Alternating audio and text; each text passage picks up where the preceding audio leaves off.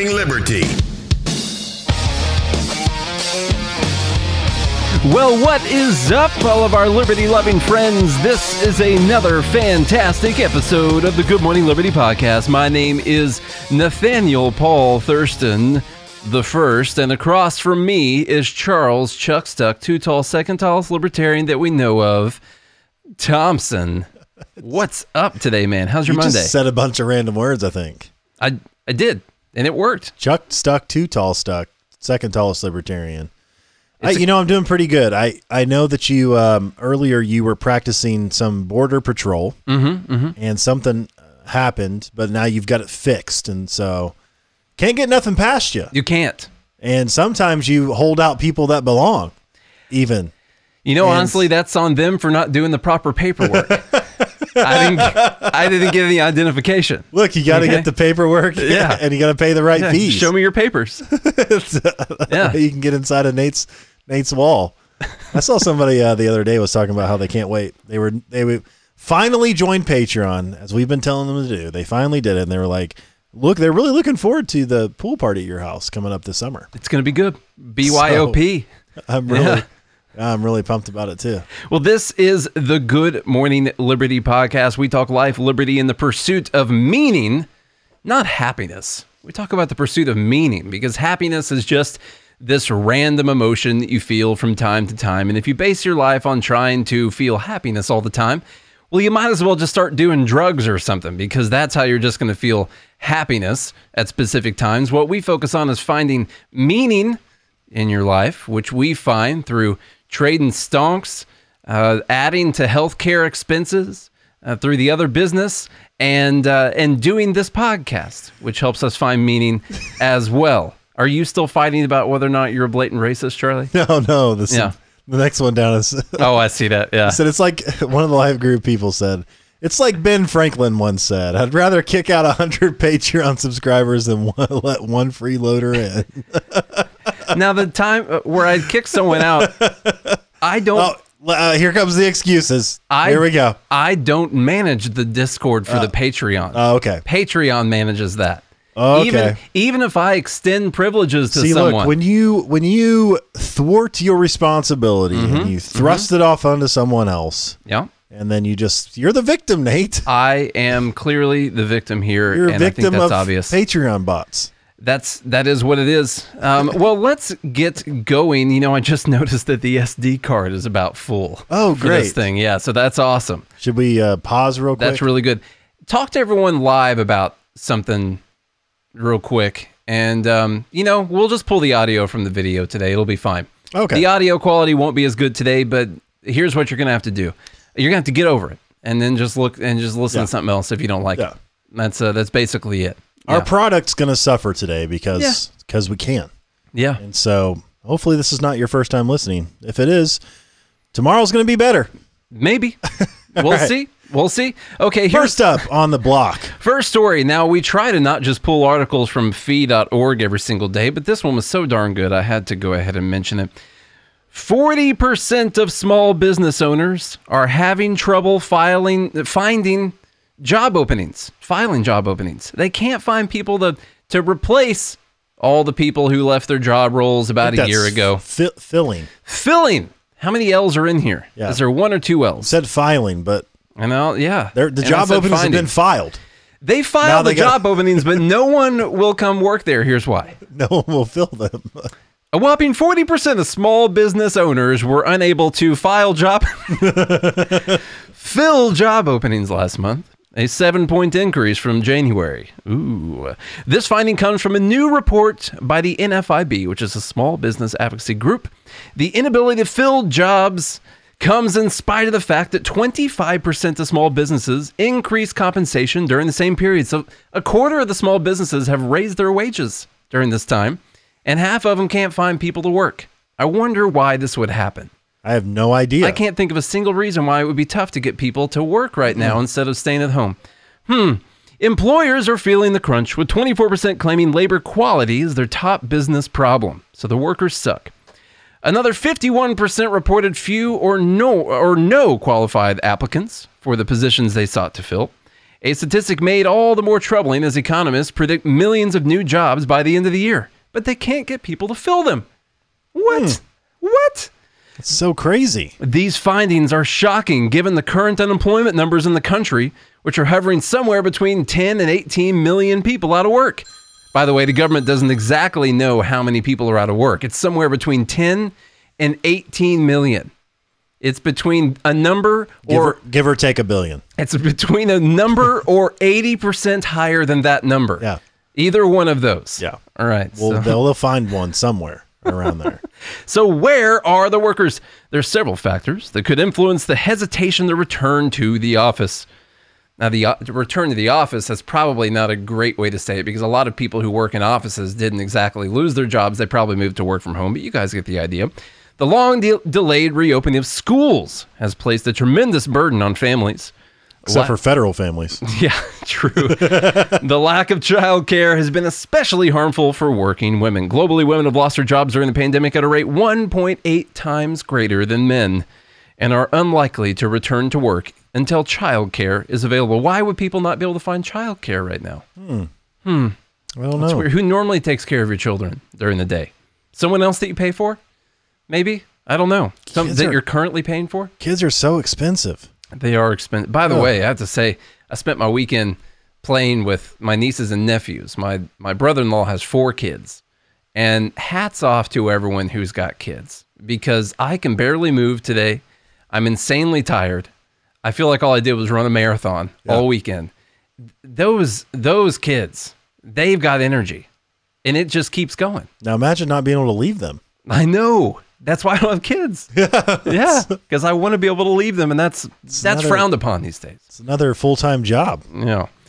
All things considered, the federal government's increase and extension of jobless benefits is likely playing an outsized role in the decision many Americans are making to stay home. That's just racist. That's an obvious racist statement right there. Yeah.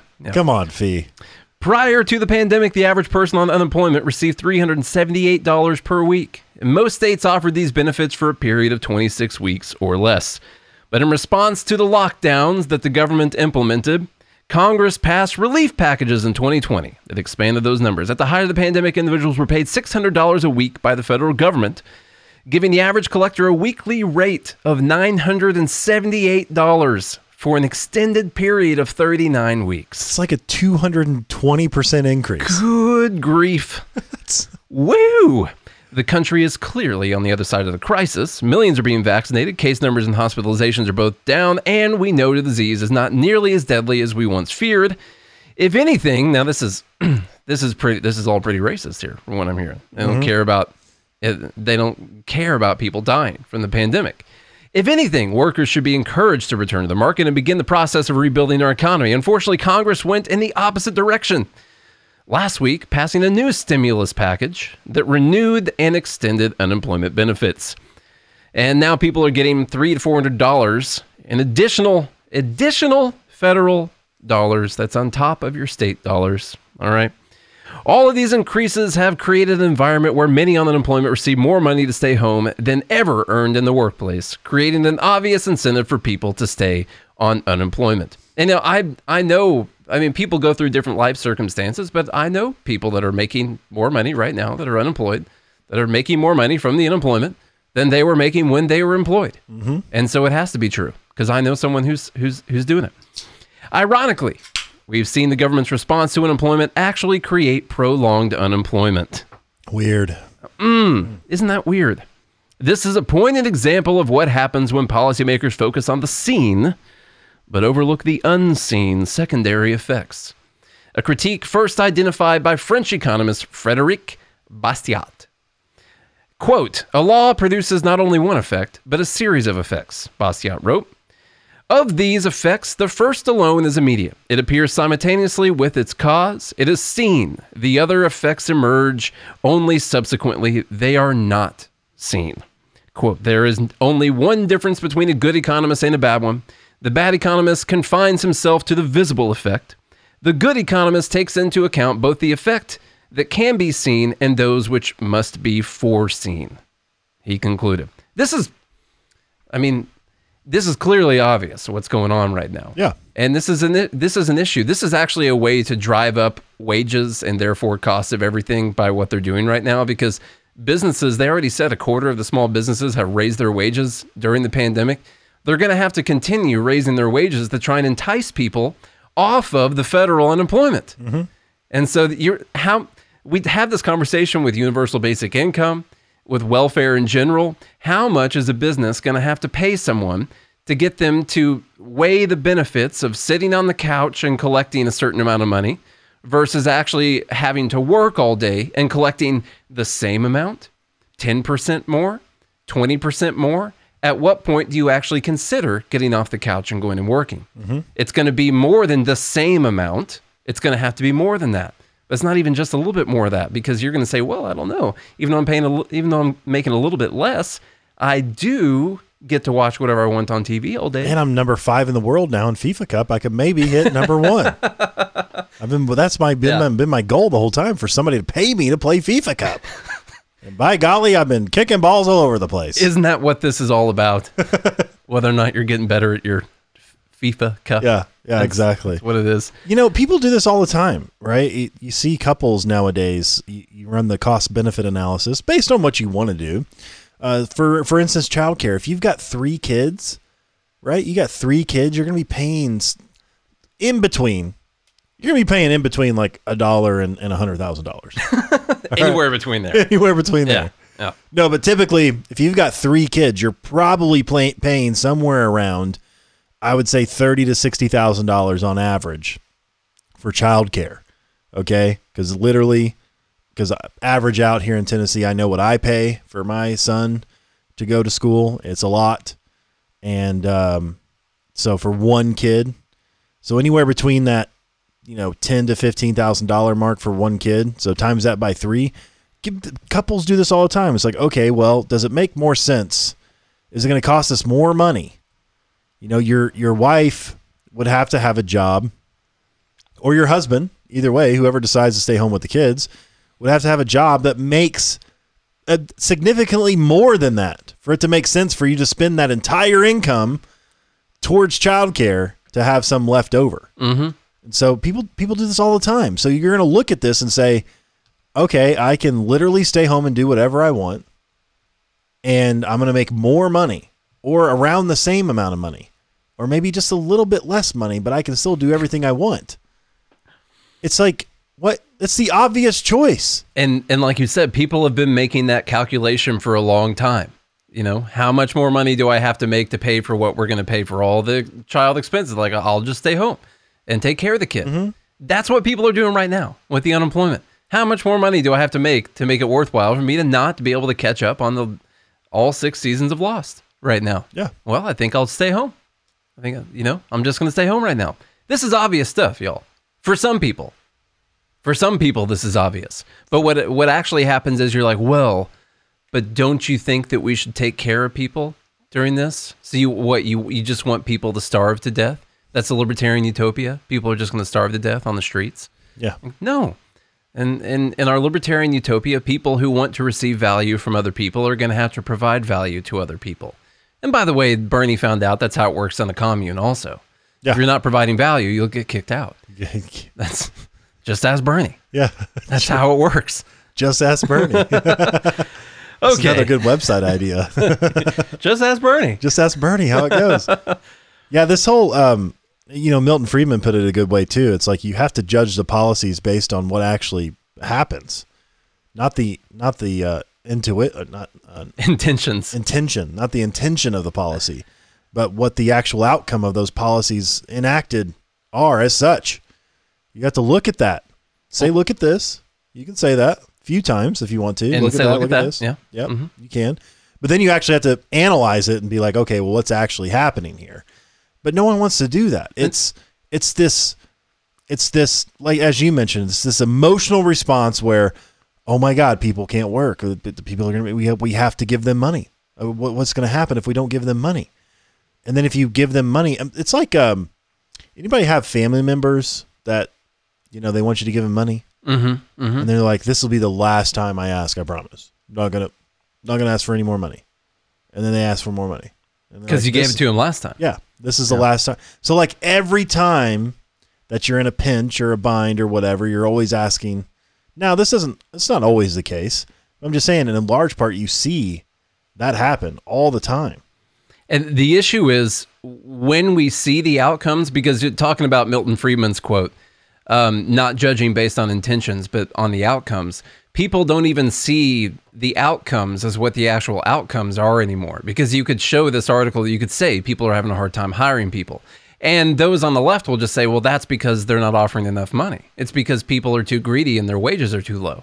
And those businesses that are just trying to entice people, and pay them $11 an hour, well, they shouldn't even be in business anyway. Why should someone take that job? They should stay on unemployment instead of taking a job that pays them that much, because it's wrong for them to work for that amount of money. Mm-hmm. So even when you do have the clear outcomes, everyone's judging it completely on a different scale now.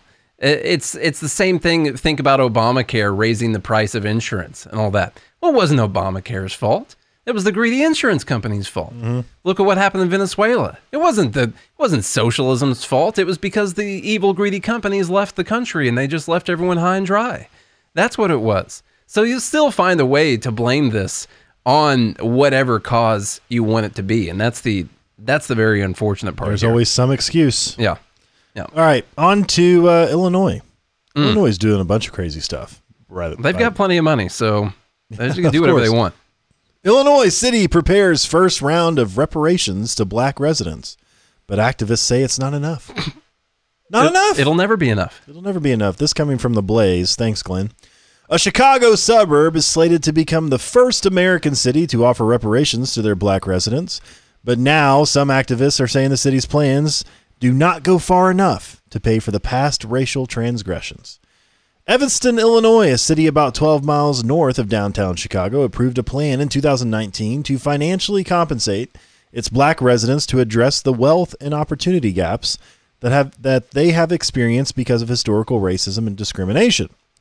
The city plans to pay for reparation payments using tax revenue collected from sales of recreational marijuana. Evanston pledged to spend $10 million on reparations over a 10-year period. What's that? That's $1 million a year, folks. City leaders recently unveiled... Hold on. Just checking your math on that. I got the same thing. Okay, good. All right. City leaders recently unveiled plans for the restorative housing reparations, the first round of reparations payments. According to a local program, it would distribute up to $25,000 for housing per eligible resident.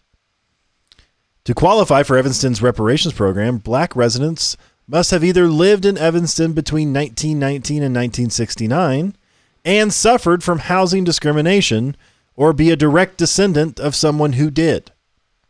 Okay. How do you know that? They're going to go back in your tax records, your property tax records, I guess. I don't know. I'm trying to not say, maybe you might have to provide identification when you do this. No. You might have to provide an ID. That's racist. I know. Mm-hmm. How are they going to prove who these people are? You should just give money to them. It's crazy. The community activists who spoke to this local station said the reparation plans don't go nearly far enough. Number one, they said reparations are meant to close the racial wealth gap. The program that the city of Evanston is offering does not do that, Kevin Brown said. This housing program is not what reparations mean. It's not all-inclusive. An organizer for the Evanston rejects racist reparations. So they started a group. They have a group that rejects racist reparations. Mm-hmm. Yeah. Okay. Another one here. All right. Just putting money into a loan is not true reparations. Evanston Fight for Black Lives said. So what is then? What's a true reparation? That's it. They want that cold, hard cash. Money. They also accept Bitcoin. Or Bitcoin. Yeah. Bitcoin. Any type of financial transaction is fine. Now accepting Bitcoin. I say, they each probably deserve 10 Bitcoin. It just what they're saying. There's an issue here with understanding. First, I hate talking about it because I don't agree with any of it. And so I'm not trying to come up with a better way to do this or defending what they're doing or anything like that.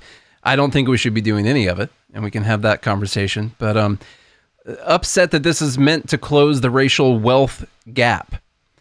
And there seems to be a large disconnect between how to close that gap and like what would actually do that, because one of the largest reasons that there is a gap is because of home ownership, and that is why they're going with home ownership and helping $25,000 per resident, helping pay for housing and things like that. I don't know if that's actually going to go towards home ownership or not, but it is money directed towards a specific problem. They just want cold hard cash instead, or Bitcoin, like you said. Yeah. But there seems to be a really big disconnect there. Like, a reason that people build wealth over time is by gaining assets, you know, and transferring that to their rich children, and then their children have it, and that's how they have a leg up, or whatever the old folklore is. I'm not really sure. But the idea that this wouldn't be a good thing to do because it doesn't help close the wealth gap means that you really don't understand how people build wealth over time. Not that homeownership's the best way to do that, but it just seems like there's a really big misunderstanding in building wealth versus just giving someone wealth. And that's why we might be partially here in the first place, honestly. Yeah. Yeah. Well, you also have to look at everything else that's taken place to hold black people back. You know, it's the very policies that they advocate for. Yeah, like it's slightly ironic they're going to use money from marijuana sales to help pay for this. Yeah. The drug war that actually put a lot of people in prison and in this terrible place. And of course they're going to use marijuana sales, which, you know, I just don't think there should be any, I don't think you can make a libertarian case for reparations, in my opinion. You can't. Then this next one, this next line at the end of the line here. When it's all said and done, however, much money is raised for reparations will only be a drop in the bucket for the suffering and the oppression that black people experienced in this nation. Neighbors said there's no amount of money in the world. Is he talking about Bitcoin too, or just? I guess we'll say all financial means. Yeah. There is no amount of money in the world that can take the place of the pain and suffering that was caused emotionally, that was caused psychologically. Well, then let's not do it then. The answer is you're right. It will actually never be enough. It won't, because there is no monetary number that you can put on the pain and suffering, and that's probably true. I mean, look, it's not like slavery did not cause a lot of pain and suffering. It absolutely did. I don't disagree with that whatsoever. But if we're in the business of solving problems, how does one propose to actually solve that problem for crimes, for moral humanity crimes that were committed several hundred years ago, of which most people, well, besides what happened until the civil rights movement, I guess, but most people that weren't alive, you know, participated in? Like, what do you do? Did you see they sent a 94-year-old German guy to prison for 4 years? I saw that. Didn't see that. Was that a life sentence? Probably. Okay. If you're actually going to solve the problem, well, what actually helps people? You know, as you mentioned, like, okay, is home ownership a large gap in the black community versus other communities? And if it is, how is this not helping? If it is a solution, why would this not be a solution? Is it ever going to be enough? The answer to that's no. We know that. And so then what? What do you do? You burn the place down. I know that's literally the only option. That's the logical conclusion that ideology leads to. So you burn the place down. So yeah, there's no room for reparations. What we need to do is give people the freaking freedom and liberty to build their wealth. Yeah. Stop holding them back. Stop putting them on unemployment and the government dole. Give them all kinds of reasons not to actually build wealth, but just to live a mediocre life. Like, $900 a week isn't terrible. It's not the best. What can you do with $900 a week? You could buy a lot of stocks with that. Well, that's what you should be doing. I just, back on the reparations overall, we've had some good conversations about it before. I know that there, like you were saying, Charlie, there's terrible atrocities that were committed in the past, and you can't deny that those things were committed. You can't deny that there are even generations that are still, if you were to go back through history, are in a worse position right now than they otherwise would be due to some type of racist policy. We can absolutely make the case that is happening or that it has happened, but I cannot make the case that my wages or that Charlie's wages or my mom's wages or Charlie's mom's wages should be taken away from them to pay for crimes that were committed by people that look like them. It sounds racist to me. Like, oh, in large part, crimes committed by government. Yeah, it was all enforced by government.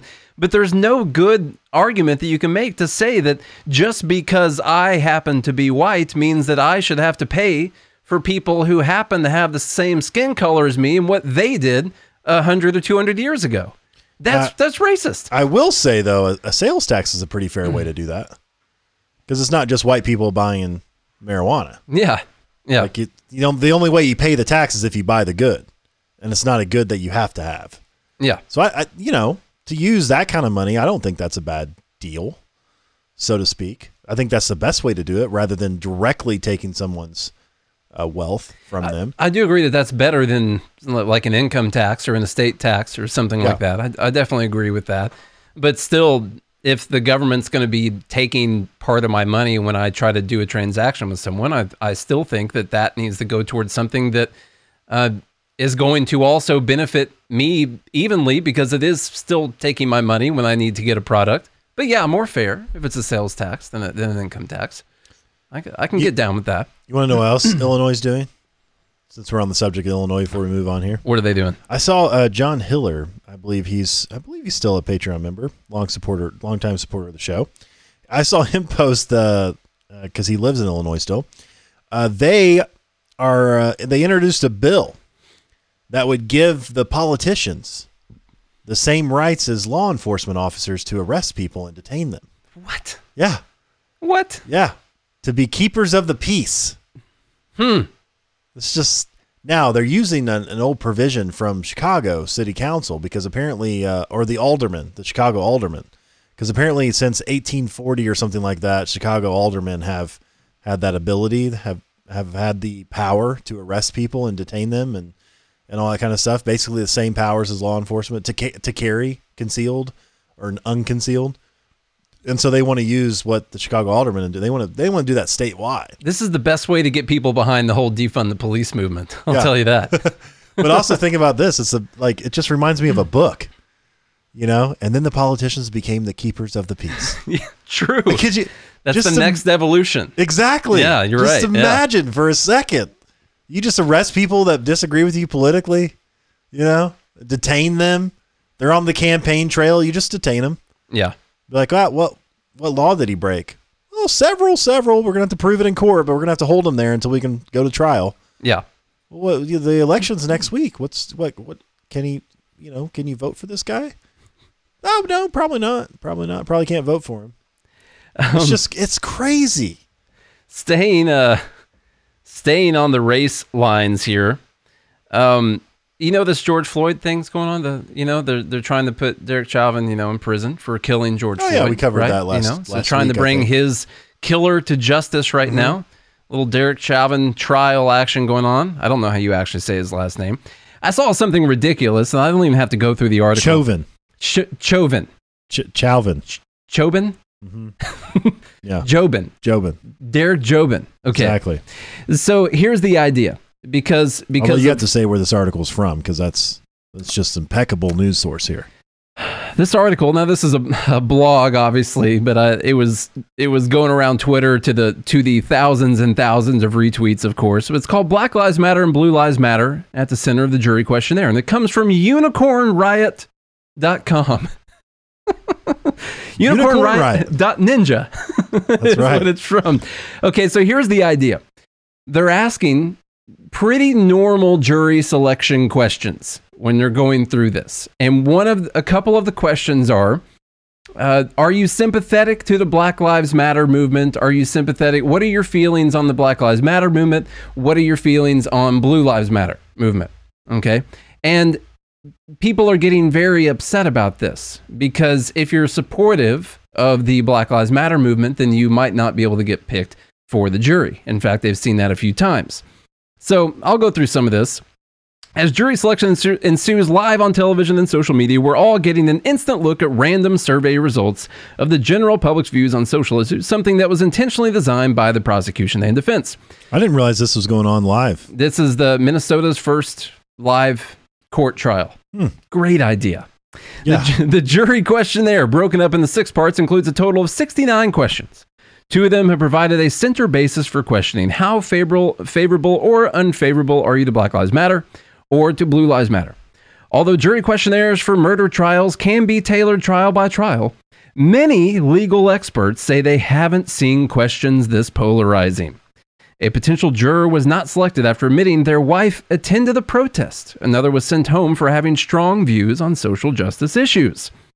Meanwhile, multiple jurors were selected with close relationships to law enforcement, including one juror whose friend worked for the Minneapolis Police Department. Now that, I would agree, is not a good jury selection right there. I would also disagree with that. Quote, "Black people are not going to be able to get on this jury. Not honest black people." It's a bunch of Uncle Toms.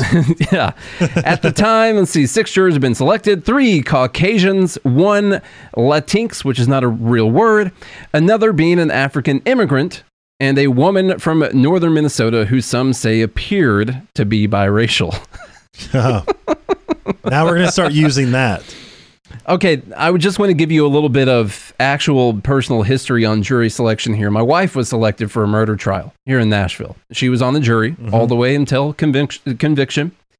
And I'll just tell you some of the questions that they were asked. This was a murder where someone in the music industry had been killed by a bar owner, someone who was also close to a lot of people in the music industry.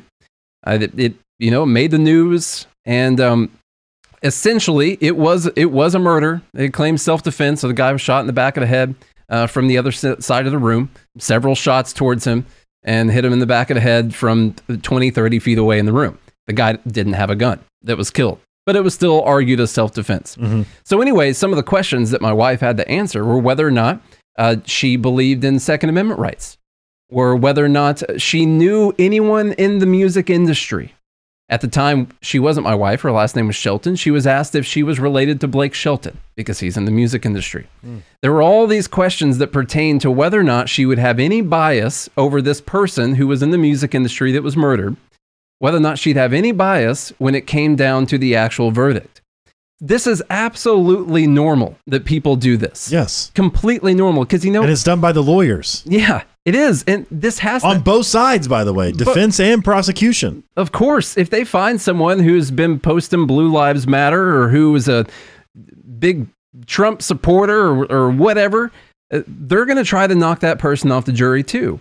And you have to do that kind of thing. And this is why the jury selection is going to be very difficult on this trial. It's going to be very likely for appeals to not being able to get a fair trial because everyone's seen the video. Everyone's got some type of an opinion. And absolutely, if you have ever posted something having to do with George Floyd or the Black Lives Matter riots from 2020, if they find out about that after the conviction, they will overturn the conviction. Absolutely. One of the greatest things about doing this show is we probably never will be selected for a jury. No, not one bit. It is not possible. And so this is how it should actually be. They ask you the question like, yeah, sir, I actually know everything there is to know about that. Yeah. Yep. You could listen to podcast episode number 387. We covered that, sir. I just think if you've got opinions already on the matter, then you shouldn't be put into the jury. I don't think that there's this is going to be a tough one. Okay. This is going to be really tough. But if you find people that might have biases, you shouldn't want them in the jury. I wouldn't want them in my jury if they have biases against libertarians or whites or anything like that. I wouldn't want anyone that had those kind of biases in my trial. And you have to, even with the most terrible, egregious things like a murder trial, and you have video of the person doing it, like that they did it, you still want the most fair trial that you can possibly get. I would be the holdout. in all of these juries. Mhm. I'm almost always not guilty. I'm sorry. No circumstantial evidence for me. I can't do it. There's Can't reasonable tell a fancy story. If it's circumstantial, there's a reasonable doubt, in my opinion. So I would be terrible on this.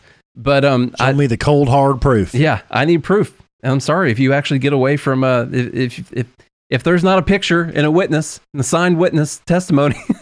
Actually, witnesses are terrible too Right. for trials. Yeah, I don't know why you're saying that. DNA, fingerprints, Mhm. it needs to be in front of a crowd of people on video with pictures, and you posting earlier that you were going to do it. Then I could probably find you guilty. But honestly, I'm not guilty most of the time. I won't even take a confession. It's probably coerced. Yeah, probably. Yeah. Oh man. I would definitely be a hung jury person too, as well. Yeah. And I would want to teach all the other jurors I why would. there's reasonable doubt. I would create a hung jury every time, mistrial, whatever it is. Yeah. And even in this case where everyone's got strong opinions on the Derek Chauvin case, you still want there to be the most fair jury that you could possibly get. And even if it's not because you want to make sure he gets the best defense or he gets away with it or whatever, it should be because you don't want there to be an obvious appeal where he then gets let out later.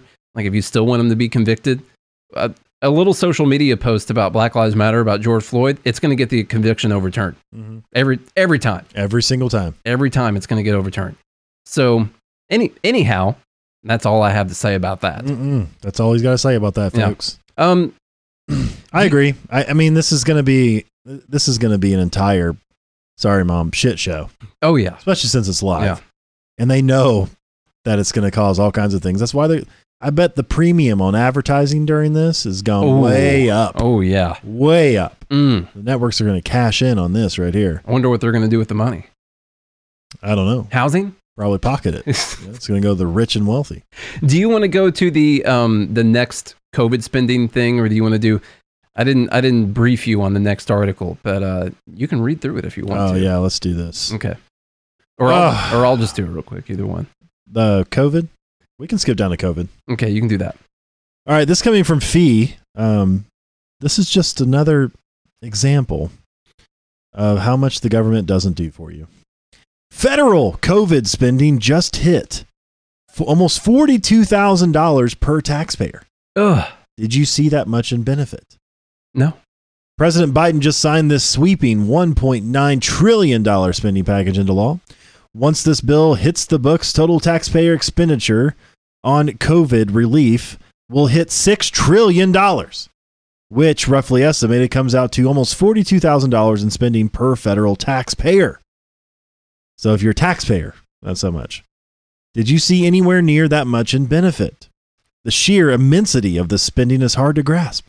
For context, $6 trillion is more than 1/4 of what the U.S. economy produces an entire year. According to Fox Business, the COVID spending blowout is at least 8 times bigger than the inflation-adjusted price tag of FDR's New Deal. 8 times bigger. What we spent on COVID. Moreover, the COVID spending bills have all lost huge sums of money to unrelated carve-outs, politician pet projects, corporate bailouts, fraud, waste, and worse. In the latest $1.9 trillion package, more than 90% of the spending is not directly related to containing to COVID-19. Only 1% of the money, about 15 to 20 billion, is spent on vaccines. Meanwhile, hundreds of billions go into bailing out poorly managed state governments' budget holes that predate the pandemic, and 86 billion rescues failing pension plans. Meanwhile, billions more go to Obamacare expansion and subsidizing public schools long after the pandemic.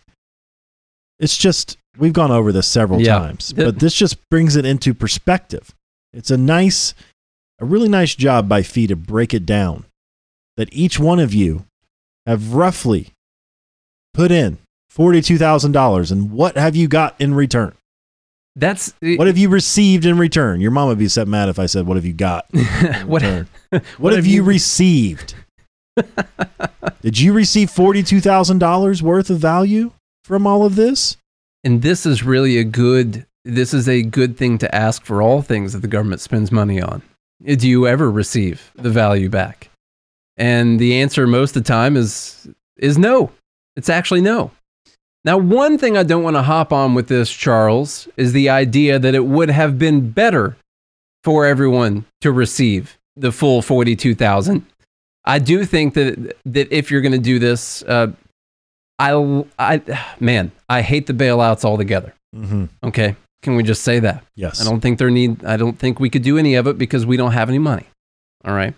But what the Scandinavian countries did, if you look at something like what Denmark did, which they did do their money essentially as corporate bailouts, where they allowed everyone to stay on the rolls as a worker, even though that they weren't going to work. So that way you would still be an employee somewhere. Most of the money went to businesses so they could keep people as workers, and they allowed people to keep paying them as workers.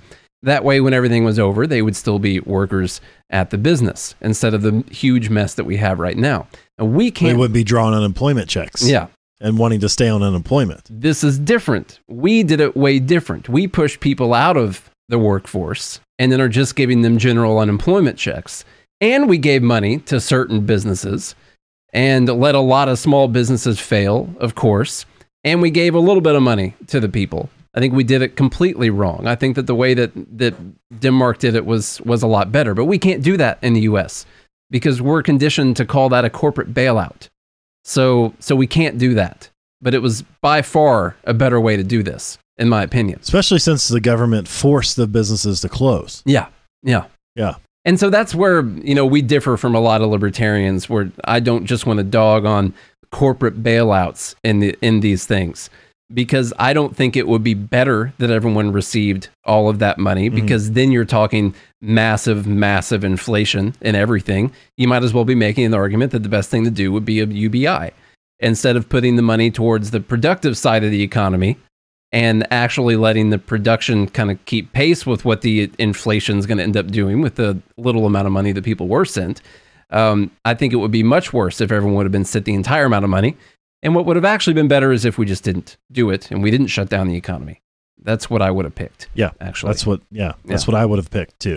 So I would have picked is letting people decide for themselves whether or not they want to risk it, letting businesses decide whether or not they wanted to close down for the safety of their customers. Because I guarantee you, a lot of businesses still would have done that because obviously they're looking at 50, 100 years from now, making sure their business can still thrive.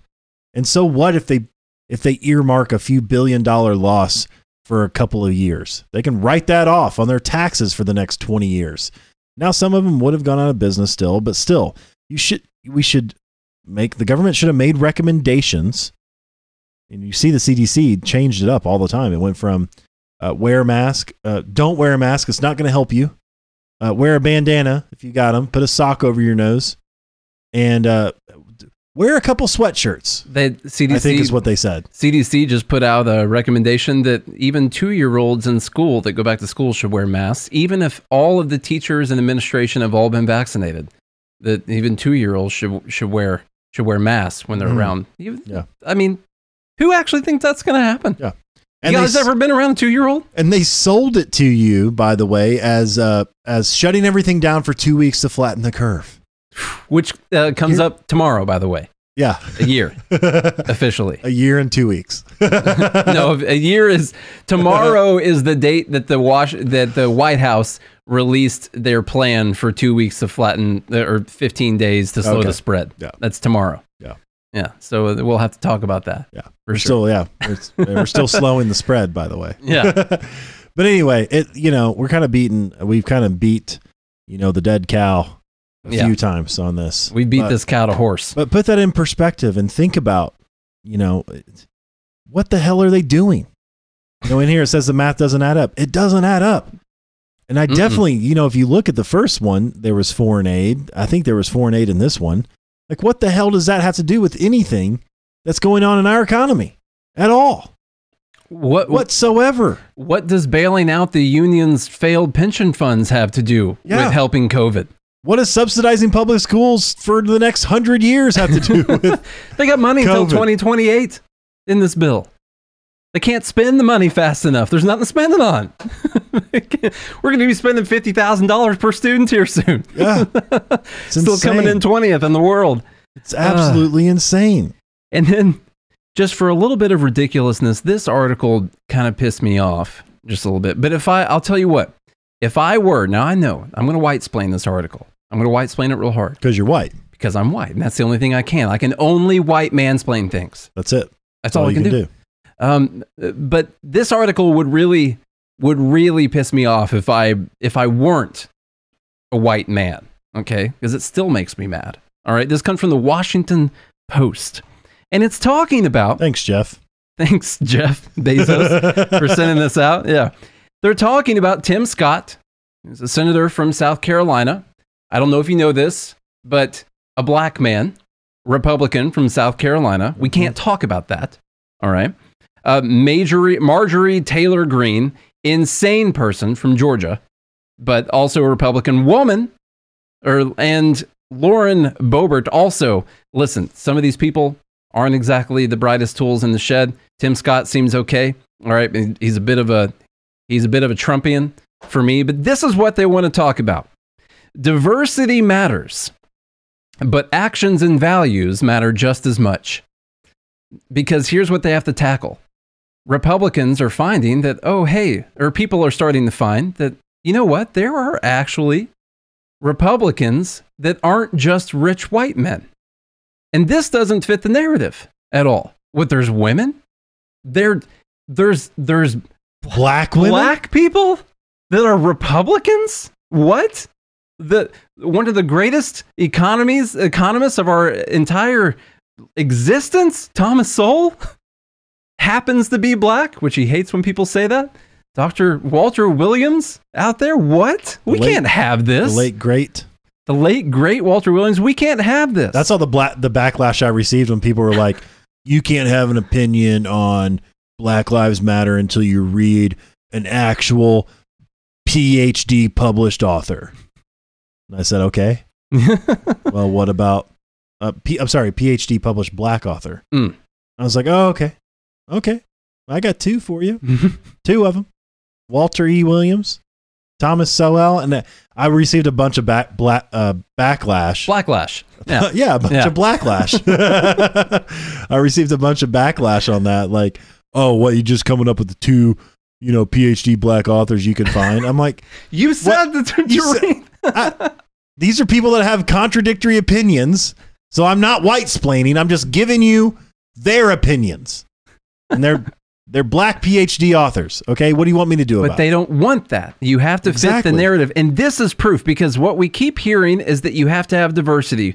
And we have to, we have to have someone that represents the views of America and all of the gender and race and ethnicity of America also. All right, so this is what Washington Post has to say. This much might be said about Black Republican Senator. I didn't know that was a new title they were giving people. Black Republican Senator Tim Scott and newly elected female House Republican Marjorie Taylor Greene and Lauren Boebert, I think. Mm-hmm. They are living proof that neither racial nor gender diversity is a guarantor of progressive, inclusive, and broad-minded thinking. Diversity has its limits. Okay, so diversity is good unless exactly. Unless what? It doesn't fit the woke narrative. Scott was the first African American since Reconstruction to represent a southern state in the U.S. Senate. There's nothing in Trump's Republican Party that reflects even the slightest movement towards diversity of thought. The movement is all in the other direction, in fact. Okay, so no diversity of thought whatsoever. What constitutes diversity of thought? What they think, which is impressive because diversity of thought only includes what they think. It sounds real diverse. It sounds so diverse that it sounds together. Yeah. Scott, Greene, Boebert, and most of their House and Senate Republican colleagues are collectively and unapologetically bound to a politically conservative theology that couldn't care less about societal woes such as the wealth gap, voter suppression, and unequal justice. Quote, here's a quote they wanted to throw in here.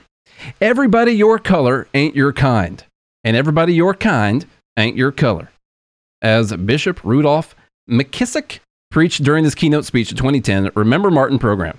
Kissick's observation was echoed by one of this week's Linton meditations offered by the meditations. It says, all right, here's another quote. Now you got to bring in the Bible on this. She cited the biblical text, "Do not judge by appearances, but judge with right judgment," and broke it down in the simpler terms. Don't judge a book by its cover. Now, this is really, really weird in 2021, and I try to figure out what the general idea is, because now we're hearing don't judge a book by its cover, and we're hearing that we're hearing things like don't judge by appearances, but judge with right judgment. But also, all white people are racists and oppressors. Mm-hmm. All black people are victims. All women have been held down in some kind of way. All right, I got my in some kind of way in there. We dare not go only on the appearances of a Scott, Green, or Boebert. They ought not be judged solely by their race or gender. Consider their words and deeds. Instead of looking at the book's cover, look inside.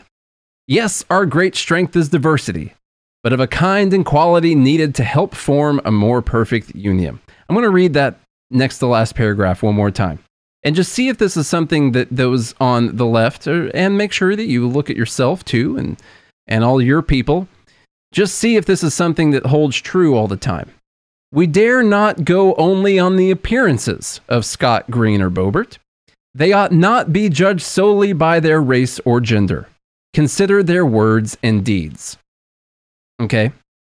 This, for some reason, really drove me nuts with everything that we see going on around the country. It's a way out. You get called out in the hypocrisy. This whoever wrote this article, I'll say they, because I don't know. Whoever wrote this article has been thinking about all of the hypocrisy that they've been called out on. Mm-hmm. They're like, oh my God, this is like, I'm having anxiety because these people might be right. I don't understand what's going on. And they're like, ha ha, I figured out a way around it. I figured out how to put all these pieces. I did enough of the mental gymnastics now. I'm ready for the mental gymnastics Olympics. They're tired, I bet. Yeah. That's 2021, the mental gymnastics Olympics. This person's going for gold here. All right? Because they figured out a way around the hypocrisy. They can explain it away. This is what you always see happen. This will keep getting worse and worse and worse as we keep going further and further and further into crazy land. It's literally what it is. But I've talked about this for a long time. The left loves diversity until it doesn't fit their narrative. Mm-hmm. Until it doesn't fit with the agenda that they've been pushing this whole time. How can they've been doing this with Candace Owens, mm-hmm. right? They've been denouncing her. Now I disagree a lot with what Candace Owens says because she's definitely a Trumper. Yeah, she's a lot more conservative than I am and wants to put things in the law I don't agree with. But she happens to be a black woman. Very articulate, smart black woman. As Joe Biden would say. Or sorry, is it Joe Biden that said that? Yeah. She's just as smart and talented as poor kids. Yeah. All right? So, and it's like, but they have to figure out a way to cancel people like that. Thomas Sowell and Walter Williams, you have to figure out a way to cancel people like that because they don't fit the majority of what we're talking about here. So we have to find a way to dismiss them. It's like what I was talking about last week, this Undercover Billionaire show. You have a billionaire black woman talking about how most people receive their wealth through being white and men. Generational wealth. It's like, well, how did you get there then? Is it except for her? It doesn't make any sense. Yeah. But it does make sense when you put it this way. That's what they're going to do here.